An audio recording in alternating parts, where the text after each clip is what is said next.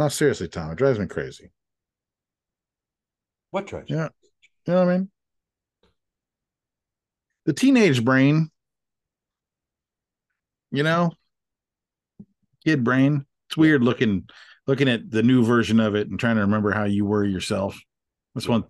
It's an interesting thing about having kids, as you see like miniature, updated yet miniature versions of yourself right, mixed with someone else, right, yeah. right? You just see them kind of do dumbass stuff, and you're like, what? Hmm. And then you get to the bottom, like, what were you thinking when you did that? Like, I don't know, I didn't do a thing.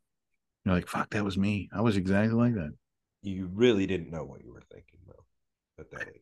I mean, you just have zero concept of permanence, consequence, Oh yeah, you know, cause and effect, really, yeah, right and wrong. Just fucking, I guess, is that bravery, right? You know what I mean? yeah. It is a little bit of bravery. Like that's why you send teenagers off to war, right? Because they can switch their brains into gung ho mode and not worry about consequences. You know. God bless them. How do you convince teenagers to go to war and do what you ask them? I Well, can't get a motherfucker to take the trash out. How are you going to get someone to but I also kill? think like our business, like being a young Mm-hmm. comic, it's really great. It's really great if you can be a young comic when you're still a teenager because Right. everything's kind of shitty anyway, and you may as well knock out those young comic years when you're already Tommy, awkward. Tommy, God damn it. God damn it, Tommy. Look at you. Talk about You're craft. trying to bait me into talking about the craft of being a young fucking comic again. Enough already. Enough. Okay, I apologize. What do you want to talk about, John? We can do this the right way.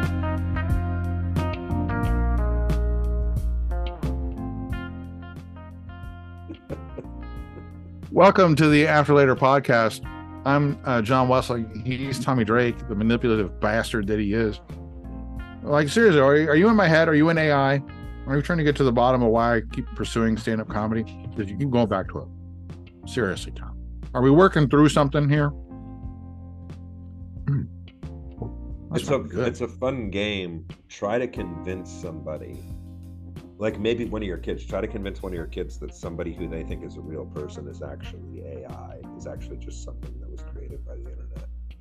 Oh, that sounds Because fun. it's really believable, but I think. it's really hard for an adult to convince a child. It's much easier for a child to convince like their grandmother. It's really Oh well, hard. yeah, of course. It's Of hard course. the other way around.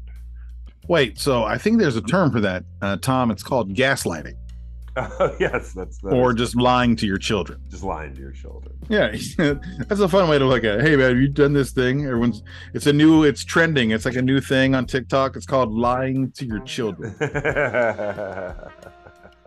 I'm like, hell yeah, we have been.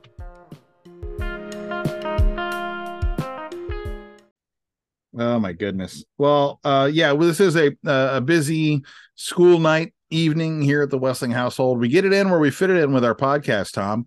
I'm glad that we got a chance to record another one where we're both on dry land. You are on dry land, right?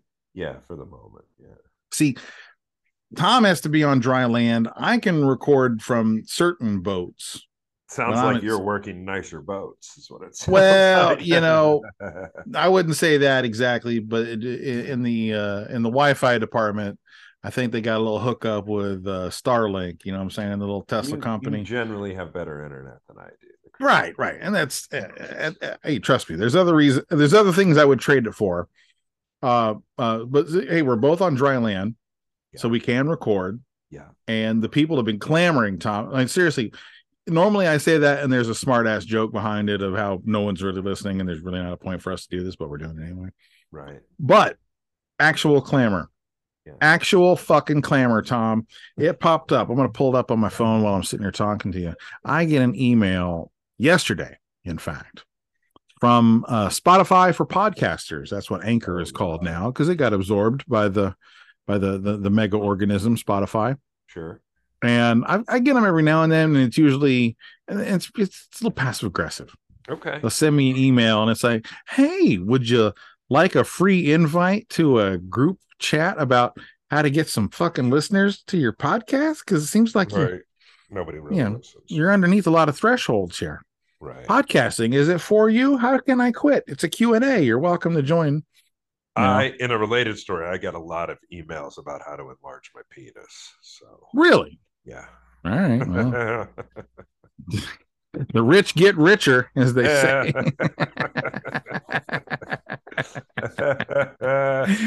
I get a whole foot from a foothole. Do you feel like they're targeting you because we don't have a lot of listeners, or do you? I think they're targeting us because, they have unrestricted access to the entire data set of precisely who and when and how and where our podcast is being listened to. So anyway, normally it's almost spam folder at this point where I'm like, okay, I get it. All right. Yeah. But this one popped up in my regular folder, right? The main popped up on the main timeline. Right. And it says one fans have responded to your Q&A. Oh, okay. So like the actual the Anchor FM or now Spotify for podcasters home base of the podcast. Like if you listen from there, which most people don't, but if you listen from there, there's like a little Q&A spot where you can, like a comment section right there where you can send us a thing directly. So I get all excited because it says you got one new response. I'm like, hell yeah, let me go view. It says there's a button right here. It says view your responses. I'm gonna click it right now and see if it it's asking me to log in again. I can't. I'm already logged in. I can't log in any more than I'm logged in. Okay, I don't know. All right, well, let me go to the app. Hold on, timeout. I'm gonna keep going. Keep going here. Don't stop recording, Tom. Just keep it rolling. Okay, so now I'm at the front page of After Later with John Wessling and Tommy Drake. Okay. Right, I'm on the Anchor app now, Spotify for podcasters. And okay, there's a little thing here that says only show episodes with new Q&A replies. Well, I just got an email notifying me that I got a new Q&A reply. So I'm going to hit that button, and it's loading. Right. And it says no episodes meet this criteria. Oh, well, maybe there was a Q&A reply that got deleted or something. Like they asked us something racist? Oh, maybe. You know, I like that the very first place you go is it's probably something racist. Yeah. I mean, it's the internet, dude. What else would it be? Hey, babe, you're right there. If something horrible is on the internet, most likely racist, or what else? Something horrible is like, oh my God, there's something horrible. Oh. Somebody died. Oh, like picture of like snuff film shit. Yeah, exactly. Maybe it's a picture of a dead body. Maybe. So it's either racism or a dead body. Exploitation. That's like a whole. But John, can there be racism? Like, people love exploitation on the internet. It's the whole thing. Wait, what kind were you talking about? I thought you meant like taking advantage of people's artistic creation. Oh, you mean the other thing? Yeah, no, that's bad. That's bad. I'm with you. Yes, sexual exploitation. Yeah, this is gross. But I also recommend shakethatbear.com. Shake I got in trouble at a radio station. And I had an appearance, and they're like, what's your website? And my johnwessling.com wasn't up and running. So I said, I don't know, shakethatbear.com. And it's not what you want to see. They shake that bear. They really do. It's this. I'll tell you during the break what it is, Tom. Okay, but if you don't want to wait, you can just go to shakethatbear.com. Good time. I don't even know if it's still there anymore. You might have to Google search whatever happened to shakethatbear.com. You know what? Okay, here's another place where I'm an asshole, Tom, in life. Okay. And I'm happy to admit it. I'm fine with it. You know, I think I just turned 48. And I think a big part of getting older is admitting and embracing when you are an asshole and whether or not you want it to be. A realistic sense of self is probably the most important quality. That's a good way to put it. A realistic sense of self. God damn, that's fucking. Thank you, Tommy. You just saved me like 6 months of Google searching free therapy websites. Realistic sense of self. God damn, that's too good. That's too good. But one of the places where I'm an asshole. What was it I was about to say? God damn it! Your line was so good, I forgot where I was going. I think you were talking about why you hate people. Well, or something along those lines. Something along those lines. Yeah, no, it was about me being unrationally judgmental about things Right. as usual. I'm gonna let it go. I'm gonna choose the high road. At your age, are you choosing the high road more now? Yeah, where I'm comfortable. Like, okay, like here's an example. It wasn't what I was gonna say, but it is an example. I think when you are in your 20s and 30s, even, especially if you're someone who skews to the younger side of self sense, you get like a weird nervousness around teenagers because the more teenagers are around, you start thinking like yourself as a teenager. Right. So whatever your teenager mode was, you revert to it. Oh wow! Yeah. Right. There's a thing about groups of teenagers making adults nervous because they get into teenager mode themselves. When I think once you have kids and God forbid teenagers of your own, you instantly are immune to it. Like I have it happen on ships all the time where I get on the elevator, go get a coffee or whatnot, and a whole group of teenagers gets in, all dumbassy and cracking jokes and whatnot, and I just don't give a flying fuck. Yeah. You know what I mean? Like I could not care less what an unrelated teenager thinks of me. You know what I'm saying? Right. I am happy to be judged to be a dad. I don't bristle when a teenager calls me sir. Right. You know. Matter of fact, we went to picked up Kenny from school yesterday, and we went to this place close to campus, like a little Greek restaurant. And teenager and then like a young 20s manager there at the counter, and neither one of them really knew what they were doing. They were over eager and they kept calling me boss. Right. What else can we get for you, boss? Right, sure. And I was like, I don't like it. I didn't like it. I told Kenny, I don't like it because it seems assholey. Right, sure.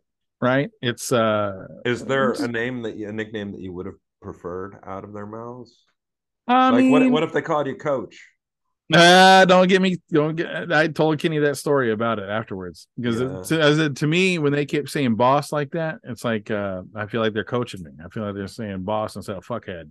Right. You know what I mean? It's code. It's code for fuckface. Just like that's what coach means. Right. So I was like, at this point, and this is what my point was, is sir would have been appropriate. I am an adult male, obvious parent here with a, all things right and holy. This is a sir moment. If you don't know my name, sure, yeah, just that would work. I wouldn't have been like, "Whoa, sir, what is my dad standing behind me?" Jesus, no, just call me John. I would call you sir out in the wild. I think. Right. I mean, it seems appropriate, right? I'm not trying to be like, I'm a sir. Look at me, Mr. Big Man over here, adult person. Right. I'm not trying to pull that, but I don't know. I got thrown off my original track there, but that's kind of, I think it's like you said, it's that realistic sense of self. I was like, I think you see a lot in entertainers, people really overdoing it, trying to skew younger. Oh yeah. No. Like that silly meme where Steve Buscemi on a high school campus with a skateboard. Hello, fellow teenagers. Right, exactly. I'm clearly not an undercover cop, right? Yeah. So I think it's real creepy when you see someone who's not acting. I guess that's bad. I guess it's bad. This is where I'm admitting my shortcomings in the modern world. That I think you should act your age. Yeah, well, I think over the top. I think eventually you get to a point where you accept your age. I mean, it's hard. It's the hard. Some of the hardest parts of life are the backside of a peak, right? And you have this with your age and your body. You have this physical peak that everybody gets to. Like, there's a little bit of ups and downs as you get older.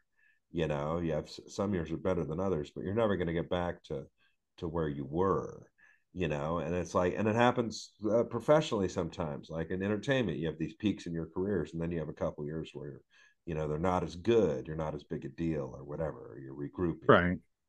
Or you're changing or whatever. But I think that everybody goes through that sort of downside in a physical aspect. Everybody or most humans reach an age where they start getting old. right? And there's it's to be expected, and it's normal. It's what the French call de rigueur, right? It's this is what happens. This is, I think some stuff gets better. Like mentally, we continue to function better and better as we get older. Right. You benefit from your experiences.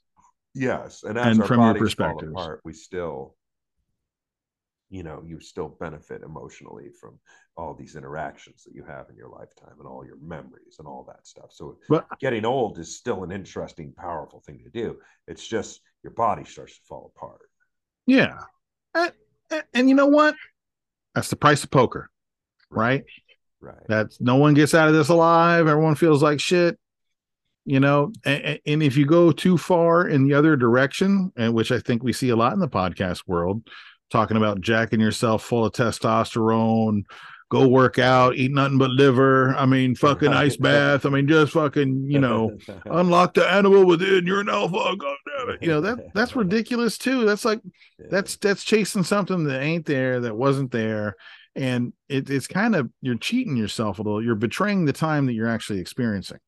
And by that, I mean, like I knew people before who really thought like 30 was like some sort of cliff. Like, oh my God, I'm 30 now. Like that was a big deal.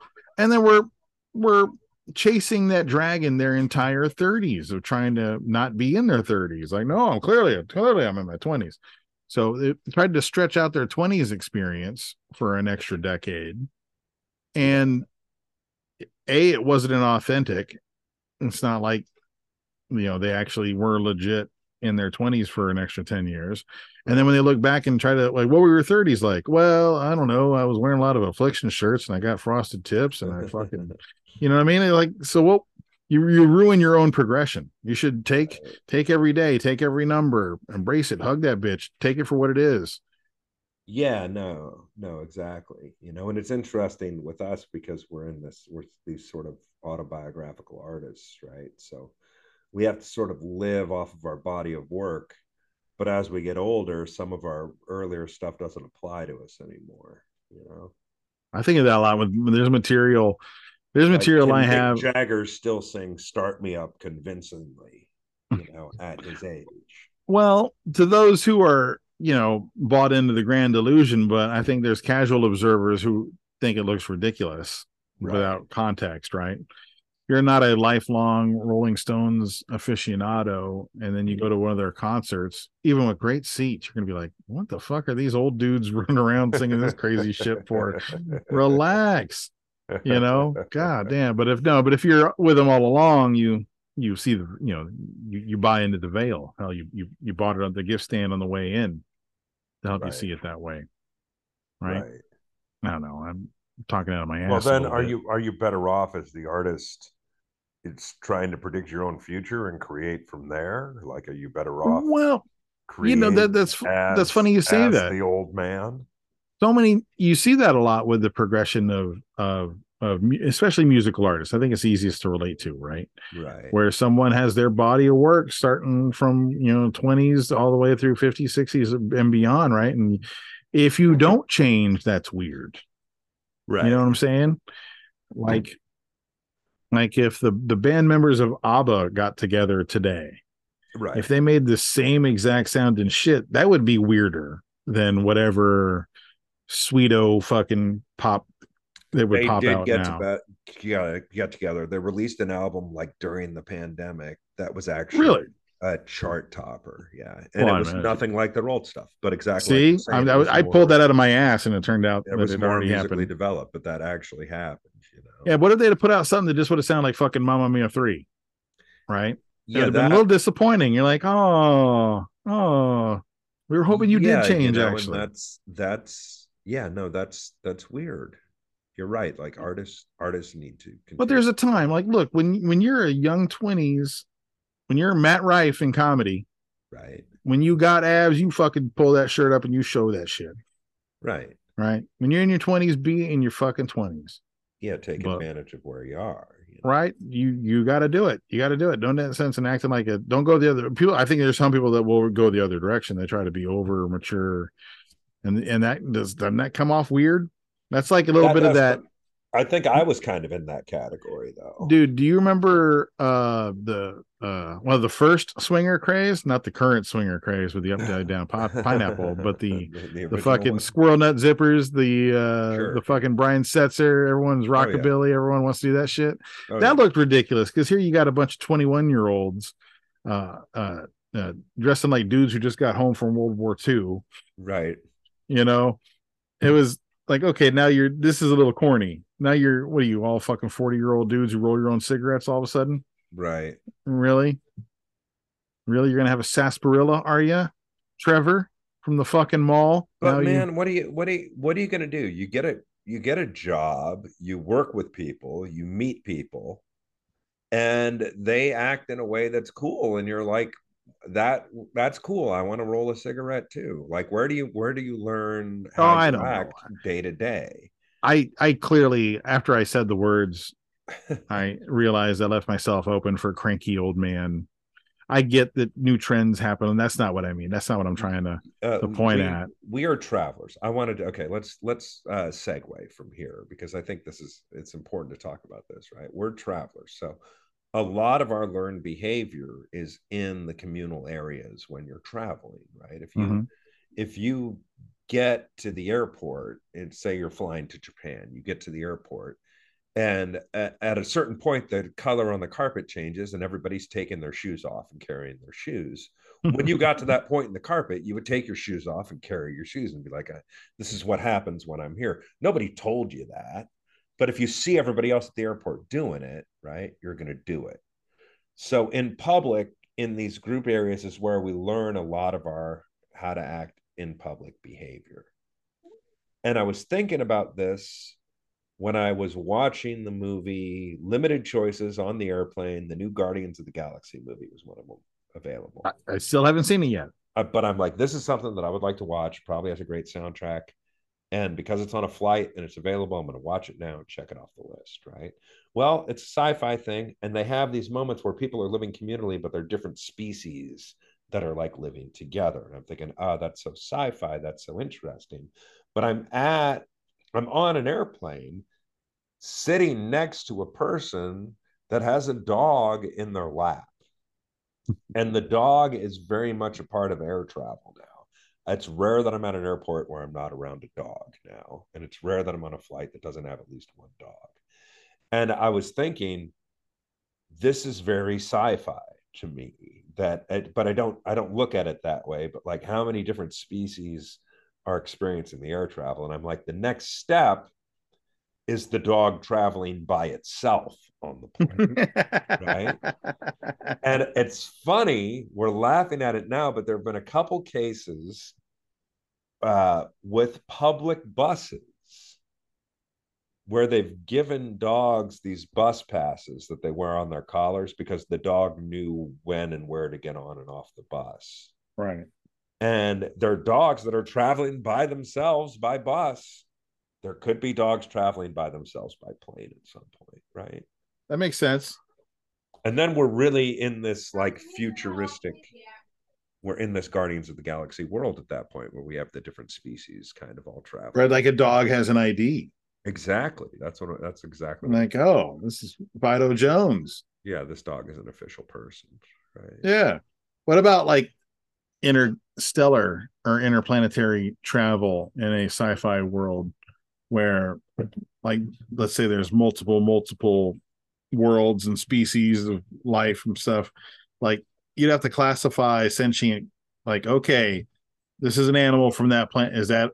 Are they allowed to travel unaccompanied? Is there a species from their animal that it handles them? Right.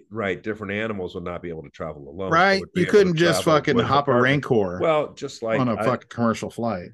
Just like I think there's an age cutoff for humans, right? Like you can't send a baby by itself, but you could send like a 7-year-old in the company, in the care of the airline, right? Right. I watched the latest episode of Ahsoka today. You watching the Ahsoka? I don't know. I can't remember if you're a Star Wars guy. I am a Star Wars guy, but I am not watching Ahsoka. You got to get on it. It's moving the ball. It's moving the ball story wise, right? Like it's the big story, the Star Wars stuff. It's not a side quest. It's not an interesting take looking at it from a different angle. No, it's the main story. Okay, good. Right. So there's a lot of that. Like I loved Andor. Andor was badass. Did you ever get on Andor? Not yet. No. God damn it, Tommy. It's I'll like, get around don't to do it. any of the fucking homework for the fucking podcast. The fucking Andor is fantastic. Okay. Sitting here just swallowing spoilers like depth charges in my soul. I can't fucking even communicate. You can give me the spoilers. I'll still enjoy it. I can't. Spoilers It's too complicated. It's too intricate, woven. It's a mature look at the Star Wars universe. It's not magical Jedi shit. It's not crazy creatures. There's no fucking Tatooine. It's like a real adult crime story, right? You know what's cool? It's gritty. You know what's very cool about what just happened is what? We use the term spoilers to talk about the Star Wars world. And I believe it was the Star Wars world that brought about the term spoiler. Really? Because we all know The Empire Strikes Back had a interesting plot twist. Yeah, absolutely, it did. An amazing final interesting plot twist in The Empire Strikes Back. Well, you really have to hand it to him. Hey, The Empire Strikes Back was also one of the first movies that instead of having a Friday release, had a Wednesday release because it was going to be so popular that they wanted it to be the only new movie released that day.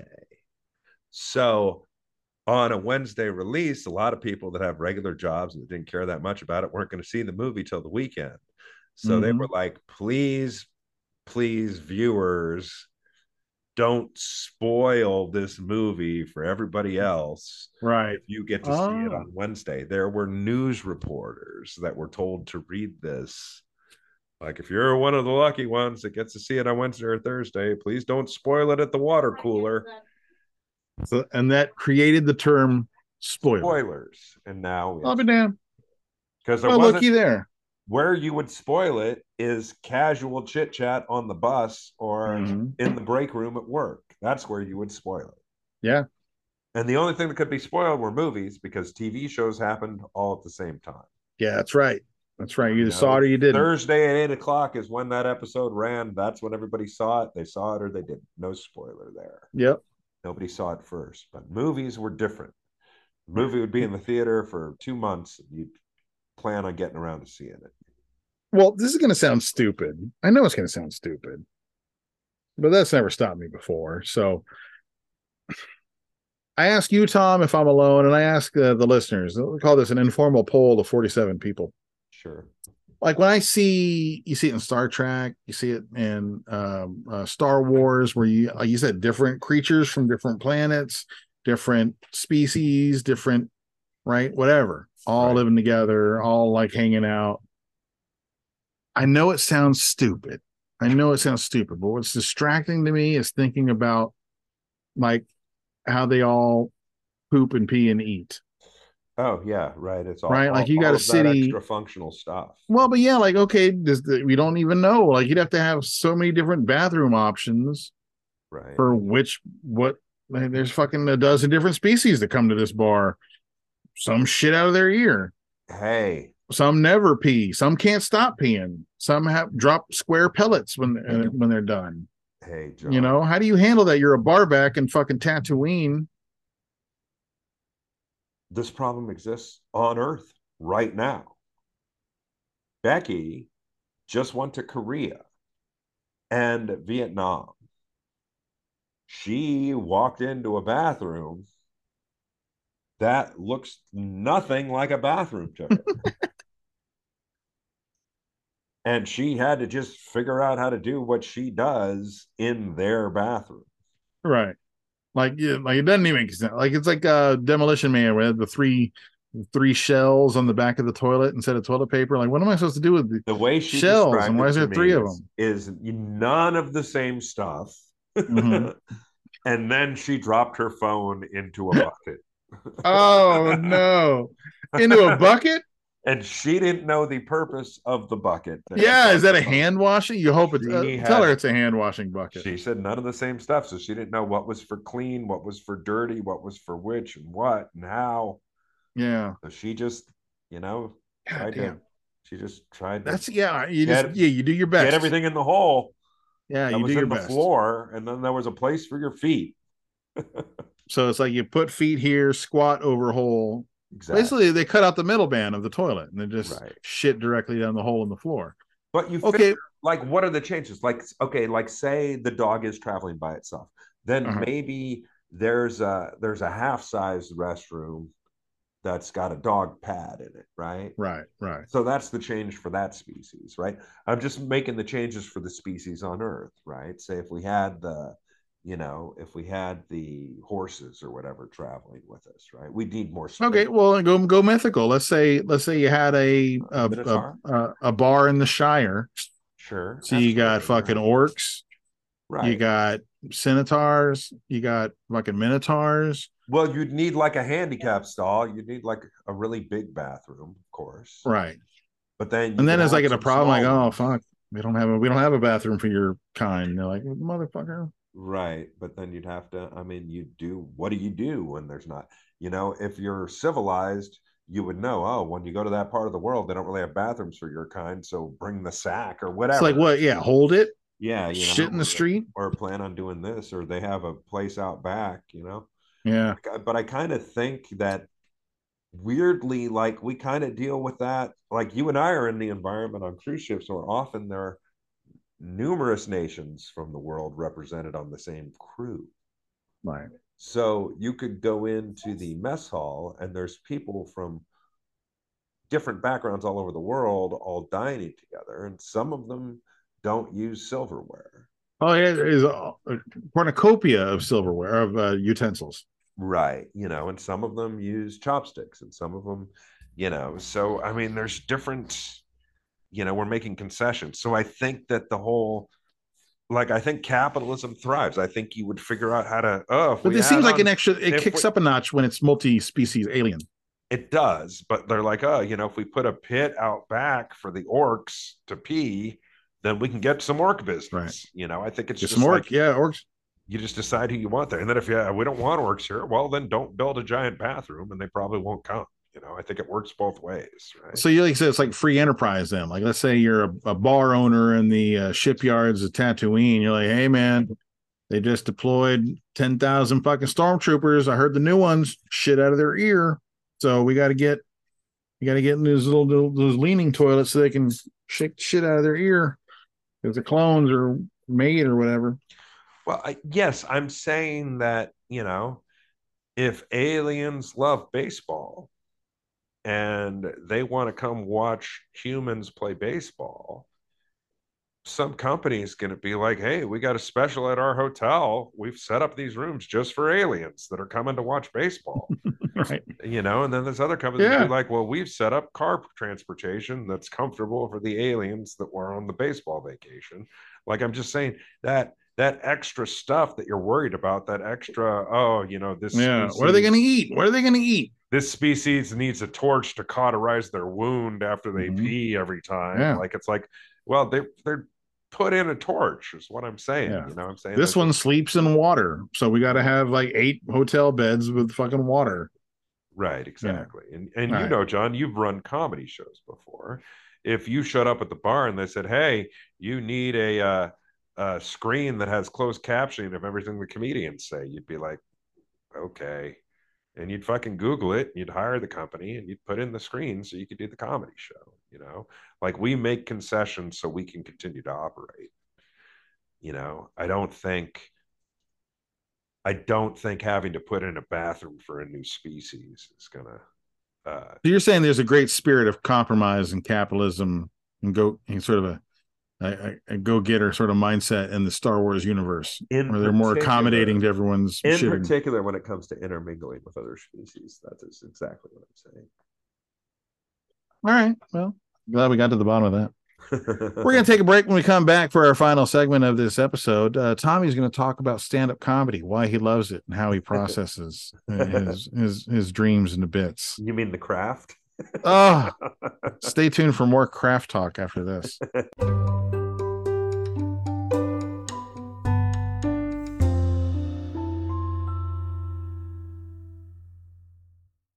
Welcome back to the After Later podcast. I'm John Wessling. He's Tommy Drake. You are one of the 47 coolest people ever to live on the planet Earth.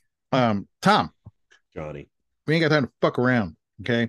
I understand. The wife just finished an amazing Greek dinner that I gotta get to here, but nice.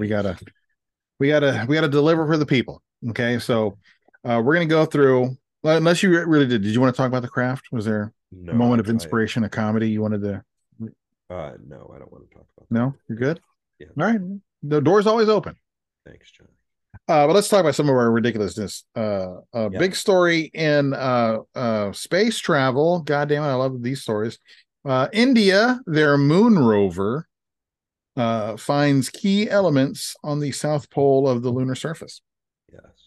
Their moon rover, the mission, the Chandrayaan-3 mission, they've gone to the pole, right? So they're at the south pole, which I think is pretty clever. I think it's a great place to. Like you said, whoever gets there first and builds the thing out, right? Is it going to be India? Or India going to have the south pole of the moon? Well, they've found a lot of amazing stuff there, which we knew was going to be the case, right? You get to the moon and you use the moon to build the base, right? You got plenty of oxygen. Just on the ground, there's enough oxygen for 1 billion people for 1,000 years. Right. That's just picking up shit off the ground. Right. Sulfur, which is a big one that's used for fuel. So they said they found sulfur. So for all my friends in the oil field in Texas, the moon smells like money. Mm-hmm. Mm-hmm. That's what they always say when you drive through Texas and you get near an oil well, and that sulfur just smells like 10,000 pigs farted in your mouth. Yeah. Like, that's horrible. No, that smells like money. That's what money smells. Somebody just got an F-350, baby. That's someone's going to College Station every weekend on that money. They found aluminum, calcium, iron, chromium, titanium, silicon, and oxygen. But they have not, or at least they have not reported yet, that they have found water ice. That's the bingo bango bongo moment right there. You find water ice on the moon, you just basically start digging a slab, baby, because that's where your house is. If I were going to hide a time capsule that I wanted to outlive the human race, and I wanted intelligent beings to know where to look first if they ever found our planet for this time capsule, I would put it under one of the poles on the moon. So Slick. I believe if any advanced races on Earth in the past developed beyond us technologically, they would have left something on one or under one or both of the poles on our moon. That would have been pretty easy to leave the message with what are they called, petroglyphs. Yes, you could have had on the moon. The circles that are the size of the Earth and the moon, and then an arrow pointing at the bottom of the moon one, like that. Exactly. Put that enough places, someone's going to eventually look there. Yeah, and here's why. There was a popular thing, a meme going around the internet or whatever, one of these science things. You might have sent me a link to it, but it's what's going to be left of the human race. Like if the meteor hits tomorrow, what survives, right? What's left in 100 years? What's left in 1,000 years? What's left in 1,000,000 years, right?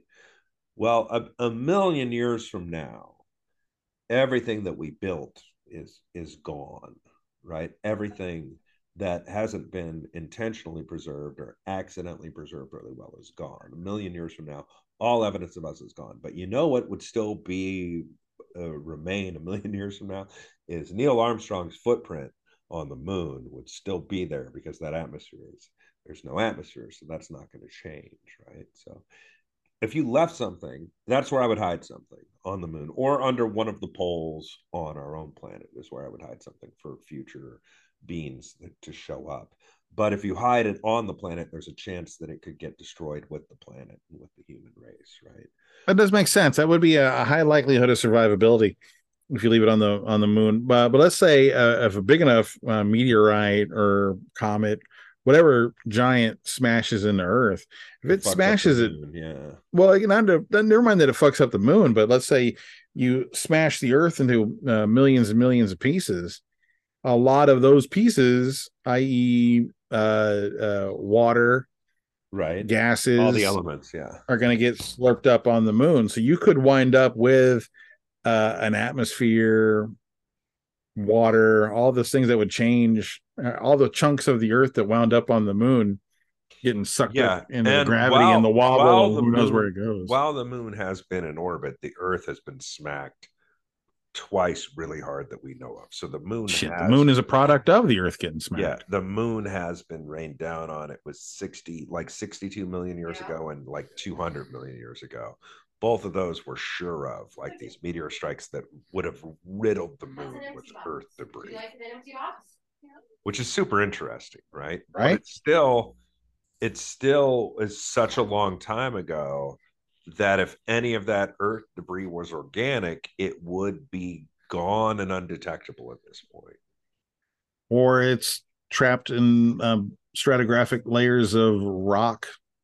That would be great, you know. And it's I mean, likely there could be like coal, humates, things like that. Yeah. From big chunks of, but yeah, you know.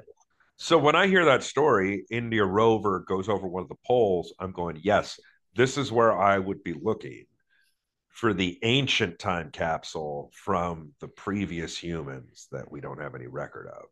The reptilians. You know, the freaking Noah's Ark story, the Gilgamesh story, the story that every culture seems to weirdly have. Yeah. Like, oh, the planet's it's a catastrophe. We need to get all the species off the planet. I think that story's about there being a bank of DNA on the moon somewhere. I think it's going to be like some big ass obelisk poking out of the South Pole, waiting for them to come over the horizon to see it. Either ancient beings on our planet or ancient beings that visited our planet have put the DNA of most of the creatures of Earth hidden it somewhere on the moon for safety. Like a fucking seed bank?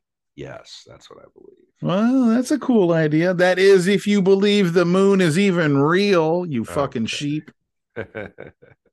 Oh, well, what if it's just a starship that was flown here and the whole thing's hollow, like a big wasp nest? Well, that's still a real thing if it's an ancient hollow wasp nest. So it can be both. Like, so it is a starship, like a Death Star that was moved here by the third previous. So right. Even the last humanoid or whatever that evolved and left here, the moon was already an old fucking thing. I mean, I like it. I like when you can combine two crazy theories to make it, you know, like a big super ball of crazy shit. Here's an interesting idea too. Like if we continue as a society for say another 50,000 years, which is possible, right? We will be advanced enough that we will probably have humans living in colonies on Mars. We will probably have colonies on other celestial bodies, and we will probably have a lot of structures on the moon and people living on the moon. Not only that, if we live that long as a society, we're going to build satellite structures. We're going to build stuff in our own orbit. Hotels, casinos, way stations, warehouses that people will visit. Absolutely. Moon tourism. If we get advanced enough, we might consider building or rebuilding the moon or building another moon to go around our own planet, right? Like, what about a moon for the moon? Exactly. Right? A moon for the moon. That's a cool idea. So, following that logic in reverse, if there was an advanced society 200 million years ago on planet Earth, before that first meteor hit, that existed for 100,000 years, as an advanced society, they would be so far beyond us that they might have been building structures in orbit, and they might have built the moon.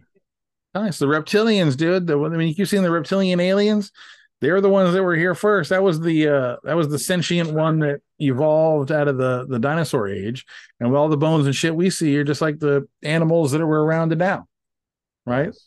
It was just they left and they fucking took off. Like I could literally see the last of the reptilians in their spaceships, taking off and launching as the giant meteor that came in and killed all the dinosaurs. Yeah, killed all the dinosaurs because the fucking reptilians hauled ass. Yep. They saw it coming, knew it was coming for 1,000 years. Right now, they float off into wherever they go, in the panspermia. Oh, I love it when we get to bring up panspermia. Oh, it's the best. One of my favorite. Yeah, no, they topics. double back to fuck with us because they forgot something, or they need the planet back, or whatever it is. Yeah. Well, the moon. I mean, for me, the moon is upsetting. Like, the more I think about the moon, the more it bothers me. It's upsetting. It's upsetting, John. It's a troublesome presence, always waxing and waning. The orbit moves away from the planet Earth by about 1.5 inches each year.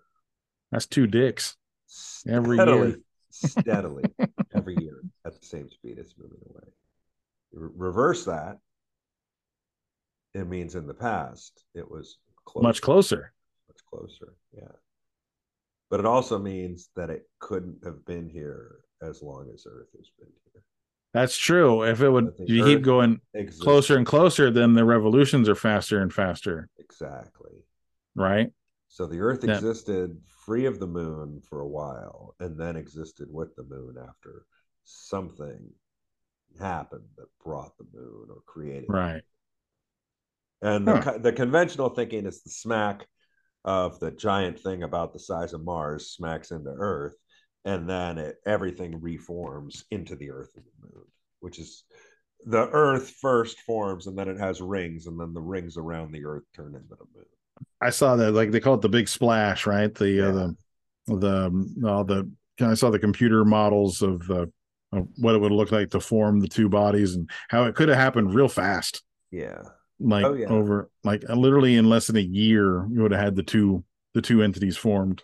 Right. Yeah. And that's crazy. And I mean, that's if it's what you in fact believe, you fucking sheep. There are also old folk tales around the planet about pre-moon, before. The old days, pre-moon. Yeah. Surfing sucked. Yeah. There was no surf on Earth. Maybe that, dude, going back to why you say the aliens like just watch us play baseball. Oh yeah. Maybe before that they just came here to watch us surf. Back in so they gave us this big badass moon and said, "Watch what this thing fucking does." Whip, whip, and they're like, "Oh shit!" And the little monkey people got on the surfboards. That's an interesting experiment that the aliens. They're really good at surfing. You know what? Let's help them evolve. If we put in a moon, do you think that they would invent skateboards? That would be the question. Say it louder. I couldn't hear you. If we put in a moon, would they invent skateboards? That's the. Oh yeah. Right? Does a moon eventually lead to skateboards? Is the question, right? Because the moon led to the waves, which led to surfing, which led to skateboards. I agree. I think about this. If we did move to the moon, if we had settlements and life it's inevitable. It's inevitable. One of the first things that will be created will be a sport. That thrives on the moon, like a racquetball, and that lower G would be fucking crazy. Sure. Yeah. I think most of our sports sort of adjusted for low G would be super interesting. Dude, I mean, volleyball on the moon would be fucking jumping out the gym. Yeah. It would be crazy. All right, I got another story for you here, buddy. I'm sorry we got sidetracked. No, that's what we're supposed to do. That's what I'm supposed to do. That's why I threw the track down. Okay, right? Cool. Researchers suggest that dog brains are getting bigger thanks to evolution.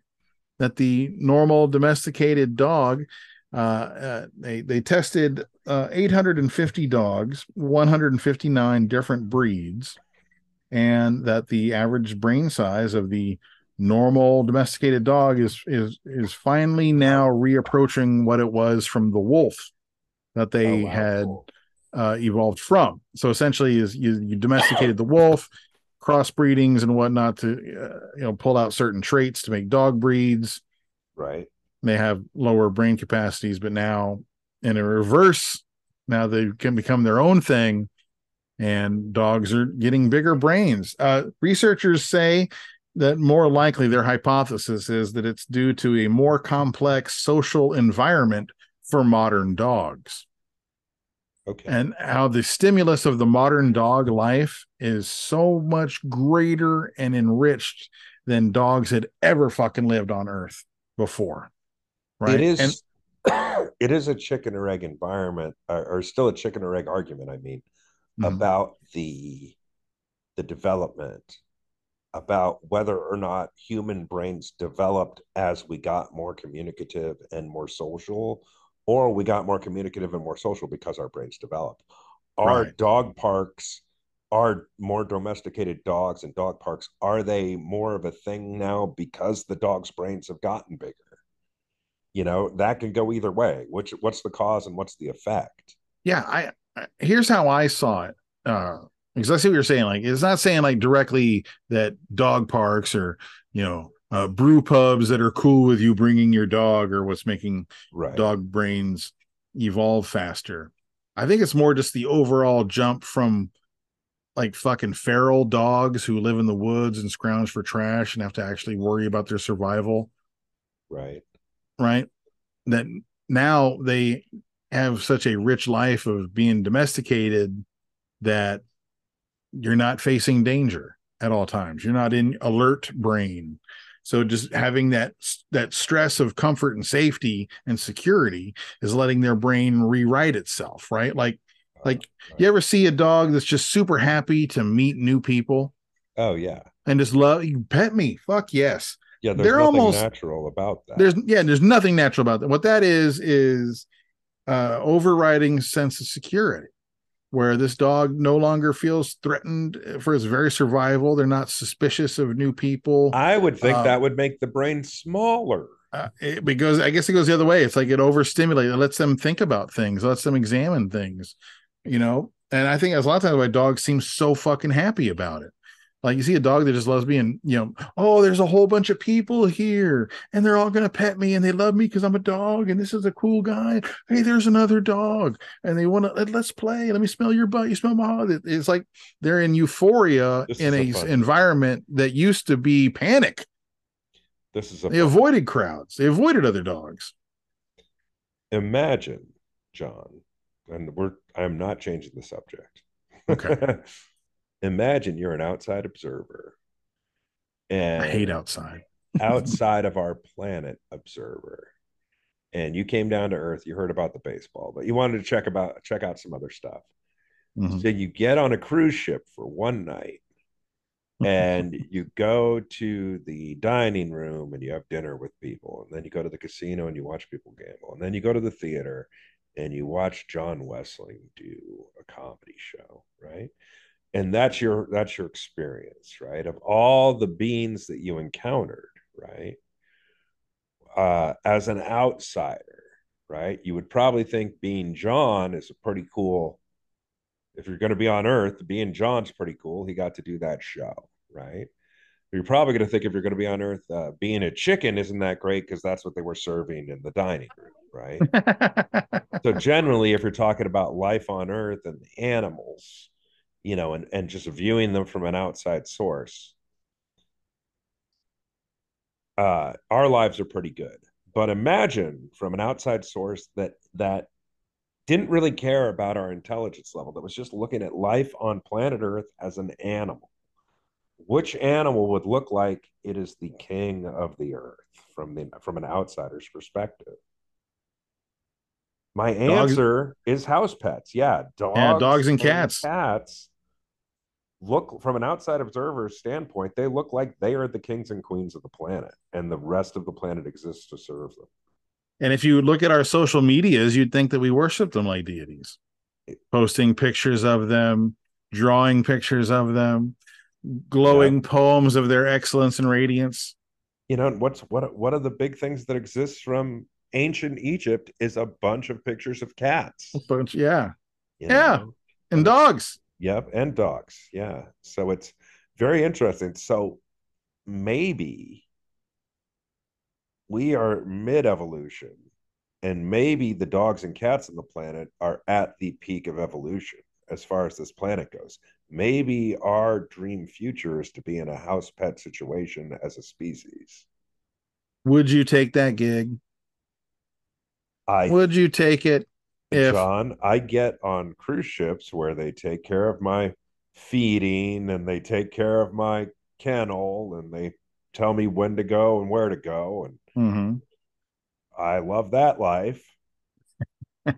How much different is that than being that's the gig, right? Is being That's the gig. Being a house pet. Who has it better?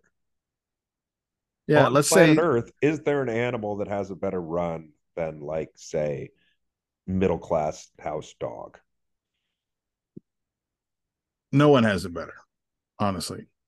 Beloved, right? Just absolutely adored, catered to. All your needs are met. All your needs are met. All of them. Right. All of them. And you're revered for it, not tolerated. Like, plenty of cases where, shitty pet owners, but it's on them. No one ever says, well, it's just a shitty dog. No, it's a shitty fucking pet owner. The dog would have been great if he raised in the right house.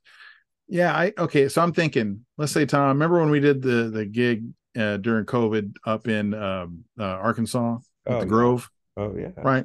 Amazing experience. I remember the drive up and the drive back were just as fascinating as the gig itself. Because it was in the height of the lockdown and the roads were empty. It was post-apocalyptic. It was creepy. It was trippy. That was a red letter day of experience. And let's say we're driving after the apocalypse, Buc-ee's becomes even more important. Oh, it really does. Let's imagine as we were driving back through rural Arkansas, site of many alien adventures. Many.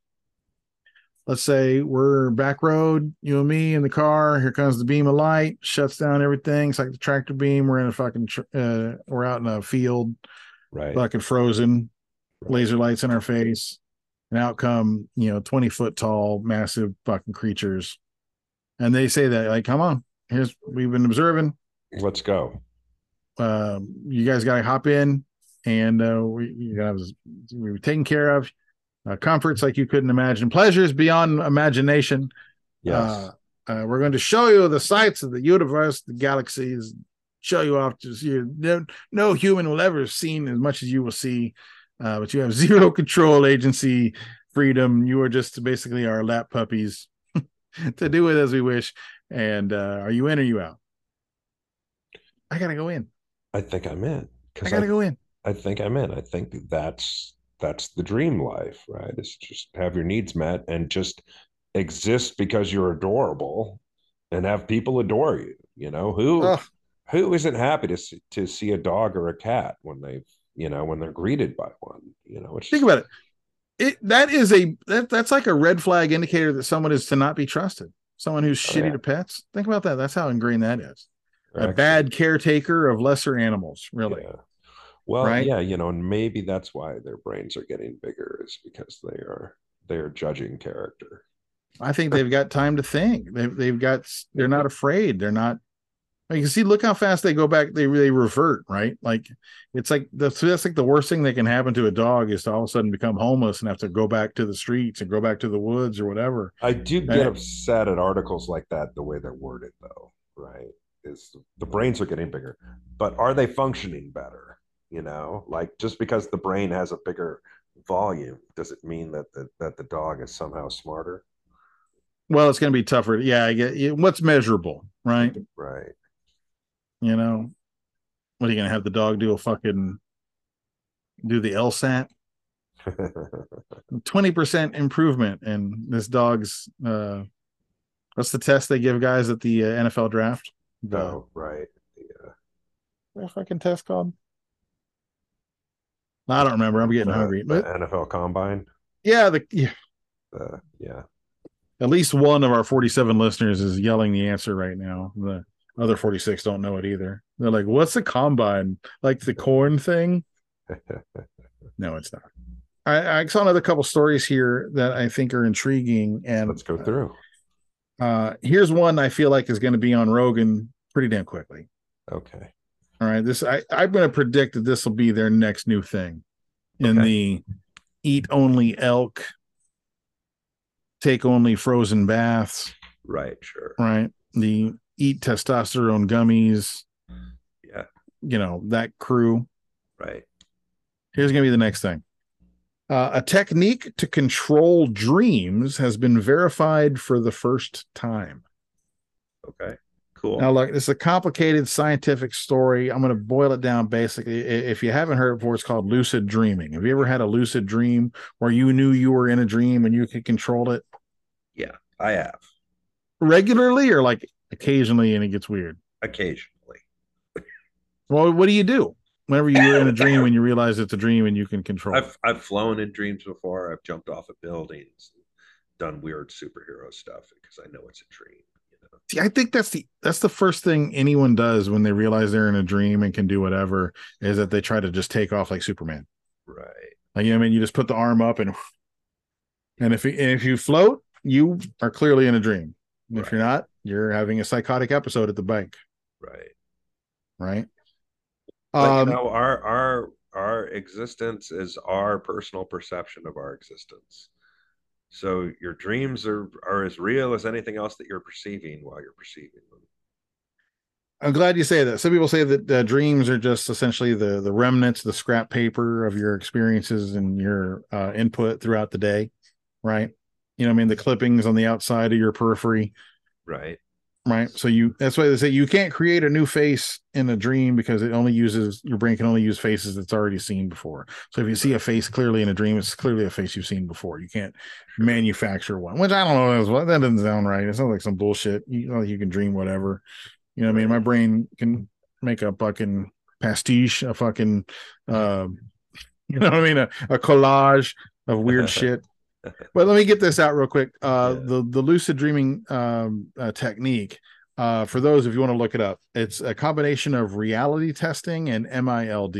I'm gonna butcher it, so just look it up for yourself. It's an acronym it's the word mild, right? So it's reality testing. If I remember correctly, when I read this article, it is a technique of essentially like wearing yourself all the way out and trying to gradually going to sleep and always, is this real or not? Is this real or not? Like you're always kind of, you're drilling, you're checking, you're double checking. This is real. And you sort of wander into it. And it's that combined with the mnemonic one, which is I'm going to butcher this. I know I'm going to butcher this, but telling yourself last night I didn't active dream, but tomorrow night I will. So you just keep convincing yourself that you can do it. It's like you powerfully tell yourself as you go to sleep, tonight I'm going to wake up in my dream. I'm going to drive around a car. I'm going to drive in a car tonight in my dream. And you try to basically try to tell yourself to do it. So the combination of the wearing yourself out, they had a 53% success rate. Okay. And people in the study being able to pull it off. But how I think they're going to find some way to train people to have lucid dreams, and the people are going to claim that they can do it. I think a lot of people are going to lie and say that they did it because it's an easy thing to bullshit and say. There's no ring camera in your actual fucking brain, right? Right. But I would, if it was possible, Tom, I went through all that to explain that it's not a thing that's easily done. You're not going to have a calm night's sleep and fucking make yourself. You can't just say like a haiku, hit a frequency on a bell and go off and you're in magic Nunu land. But if you could do it as simple as eating a fucking gummy before bed. All right, I'm gonna go race cars in my fucking dreams tonight. Would you do it? And how often would you do it? I would do it every night. Yeah. Yeah, I would do it every night. Yeah, I think because I go to bed anyway, and if I, depending on where I am, I'm either on a computer or watching a TV, and trying to have that escape. And a lucid dream is way more interesting than a freaking TV show, Right? Because you're the star of it, you're in the middle of it, and isn't that what tech is sort of striving for? Is to put you in a lucid dream situation. It's the ultimate VR. You can't get a better first person than mimicking your own experience. Yeah, and that's really, and to put yourself in not just in an environment like that, but in an environment like that where you have a godlike advantage. Mm-hmm. I remember that I've had 2 separate times where I've had lucid dreams, and both went well and then ended abruptly because I got scared for a reason. So let me tell you the 2 stories. The first one, it was like remember Deadwood? Remember the show Deadwood? Yeah, sure. It was in a Wild West setting. So I was like at some saloon, whatever it was, some small Western town. So everything was sepia tone, you know, Sure. and I was in some room and shooting broke out. Okay. And I think it's because the show Westworld was on at the time was why I had the dream that worked like this. But there, gunfire rang out. And normally, anytime that kind of shit happens in a dream, all of a sudden I'm running, and then the dream melts into something else, or you wake up startled. Sure. But this one, it was like the whole thing happened, and then it was like a weird. Everyone just standing around looking at each other, and like other people that were in the other characters in the dream, just sort of like got up and left, like it was the end of a set, like the end of a scene, like. You know what I mean? Like they were just like, all right, well, that. So you stayed in the dream too long. So all of a sudden I was in the dream too long. Everyone else left the dream, and I'm in this fucking cowboy room by myself. And that's when it snapped. Like, I'm in a dream. I'm asleep. I'm in a hotel room. I know exactly where I am. This is a dream. Oh, cool. I'm in here. I can do anything. And I remember I grabbed the comforter and went, look at that. You know, like off the bed. It was like a bedroom I was in. And then I was like, I bet I could fly. Uh-huh. And I like that. And I'm flying around this room, like up against the wall and like pushing like in a pool.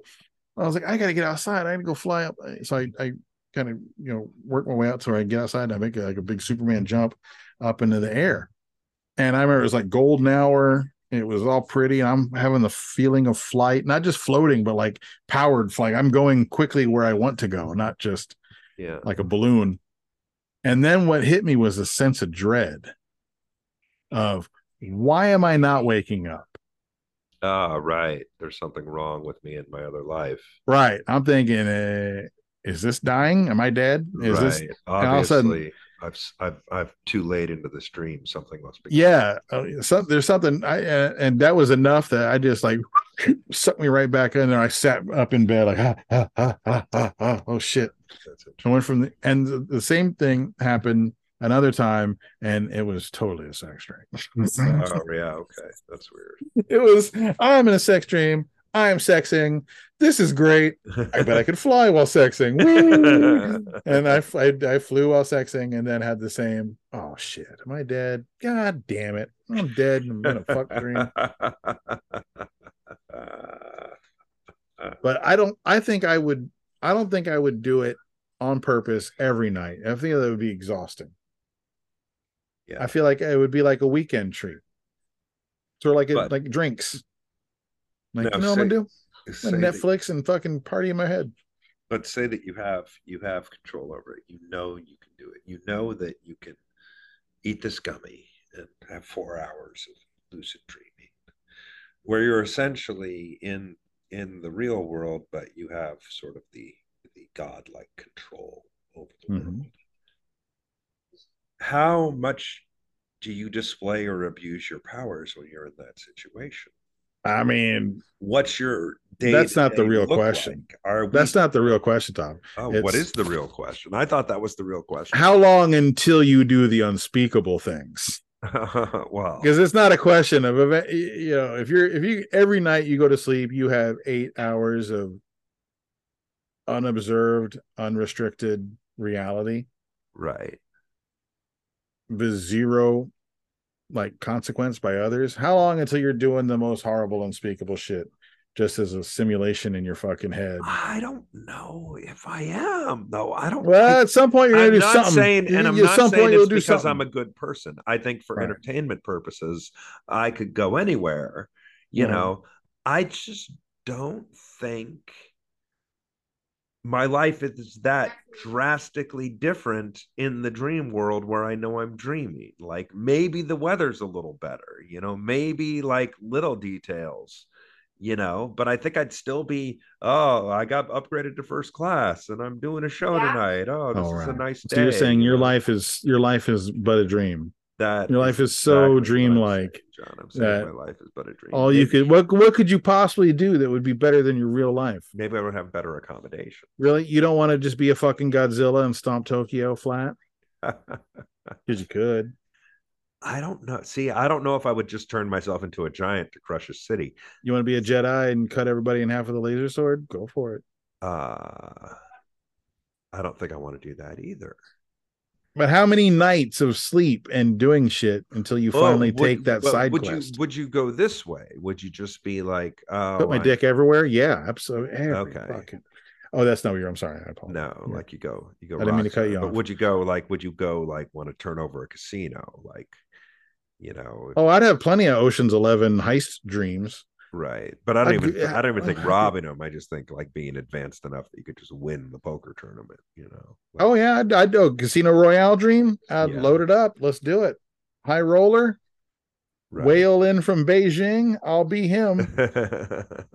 Yeah, dude, think about it. Every as very possible as many stories as there are in books. You could just decide. I wonder how much if you could control what it's going to be. What if it was a random load? Where you just get blurped in. Yeah, that would be interesting. Like Quantum Leap. Here's what I think I would do. Like, I think if I knew I had that control, that would be my minor league baseball dream.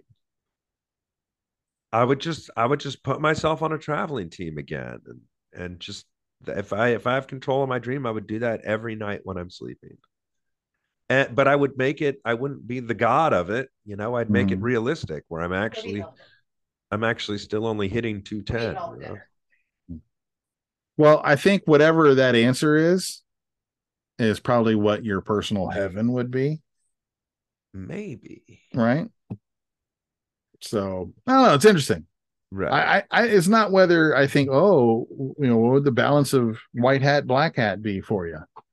I think at some point everyone would dip their toe into doing something hard. Well, I think it's an age thing too, though. Like, I think when I was 18, it would have been all debauchery immediately, but I don't think at my age now, I think it's more, I just want to pitch a fucking.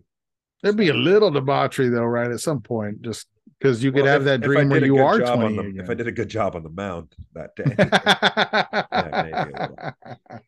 I don't know. It's interesting. It's a cool thought. I wonder if it would be a net positive or a net negative for us if we had the power to live vivid dreams. It's a cool thought. It's a sci-fi waiting to happen. Yeah. And this is where someone tells us that, they already made that movie. Well, yeah. And the story's been written, but also there's the real world, like, sort of aspect of, I think we're going to live long enough that we'll have this option recreationally, and maybe not 100% godlike control, but maybe you put this VR thing on and you're playing a whole minor league season, as a young baseball player. You can exercise, you can work out, you can live that life virtually, I think that's in our lifetime, John. I think you will get that as a gift for one of your kids. It'll be like designer drugs, right? It'll be a mix of a DMT, because DMT fucks with people's time perceptions. Right. So people have a 15-minute DMT plunge, and weeks will go by in their own head. Well, we're talking about the dream world. That happens. Time dilation happens in the dream world too, right? Yeah. Imagine if you could time dilate in that direction, to where, like you just said, let's say you're a college baseball prospect. Yeah. And you could load up a program where one good night's sleep, you're going to get 3 months of intense training by Cal Ripken Jr. I think, or whatever, you know what I mean? I think you'd be a better player if you played. Yeah, you wake up the next day and you've got all those mental reps. Every single night with time dilation. You would have that many more at bats. You would see that many more looks, you'd throw that many more pitches. Okay. All right. We're out of time. Let's pick this up again next time. Okay. Because I think there's a lot there. And how long until they decided that was illegal, or at least against the rules of sport? Yeah, I don't. That's a good question, right? Like they have, for high school football, they have certain amount of days, certain amount of hours they're allowed to practice and get together for things to be fair. Right. Let's say this local high school had a program, VR, a little bit of DMT, a little bit of electrolytes, sit in the box, boom. You just had 15 years of football training in an afternoon. Yeah. Right. How long until that kind of shit is possible? And then subsequently illegal. Yeah, I think that it'll be possible, and for a few years before it's illegal, and that'll be an interesting time. The good old days. Yeah. The good old days. The sweet spot when something's possible before it's illegal. you know, they did I'm sure you've seen it or you've seen it advertised, the show about Johnny Manziel, you know, the sort of exposure. And he was Yeah. kind of one of these guys that he was just from a very young age, a very football focused,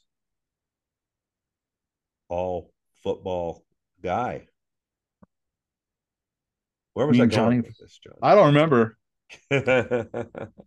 I don't know. You went to Johnny Football. After all that, you got to Johnny Football. No, I remember it was important because because of his the whole drive of his existence was nothing but football and partying, pussy, right, and partying. Like, but it was all wrapped around this one thing. Yeah. Yeah. But he kind of lived that dream life, but it turned horrible for him. You got to know when to wake up. When he was 18, 19, and 20 years old, Johnny Football was living a lucid dream, right? And he was basically got to be exactly what he wanted to be if he was God. And it all fell apart. So he's a good example. There are people who have lived lives, and there's a good example. Tiger Woods is a good example. That is, you know, he was a lucid dream. He was a lucid dream pro golfer. That is what a lot of dudes that we know would do if they had lucid dreaming. Yeah. Back on the PGA Tour, playing the U.S. Open tonight, you know. That was his life. And what happened? Everybody that's kind of had the lucid dream life on the surface ended up falling apart at some point, right? So I think you'd fall apart in your dream world.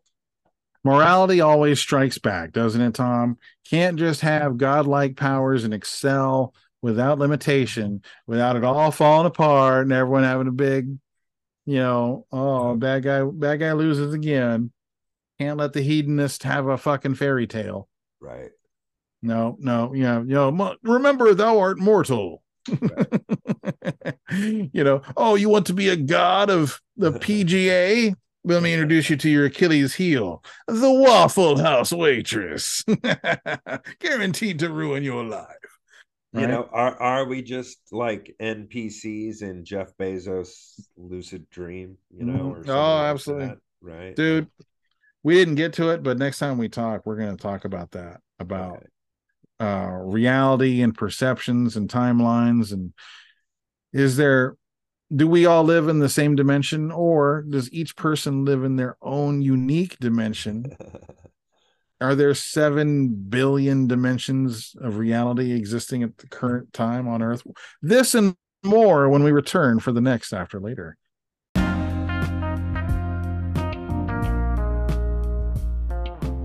This is our show today. Thank you so much for listening. I'm John Wessling. He's Tommy Drake. Tommy, anything you want to say in passing? No, I'm glad we got to talk.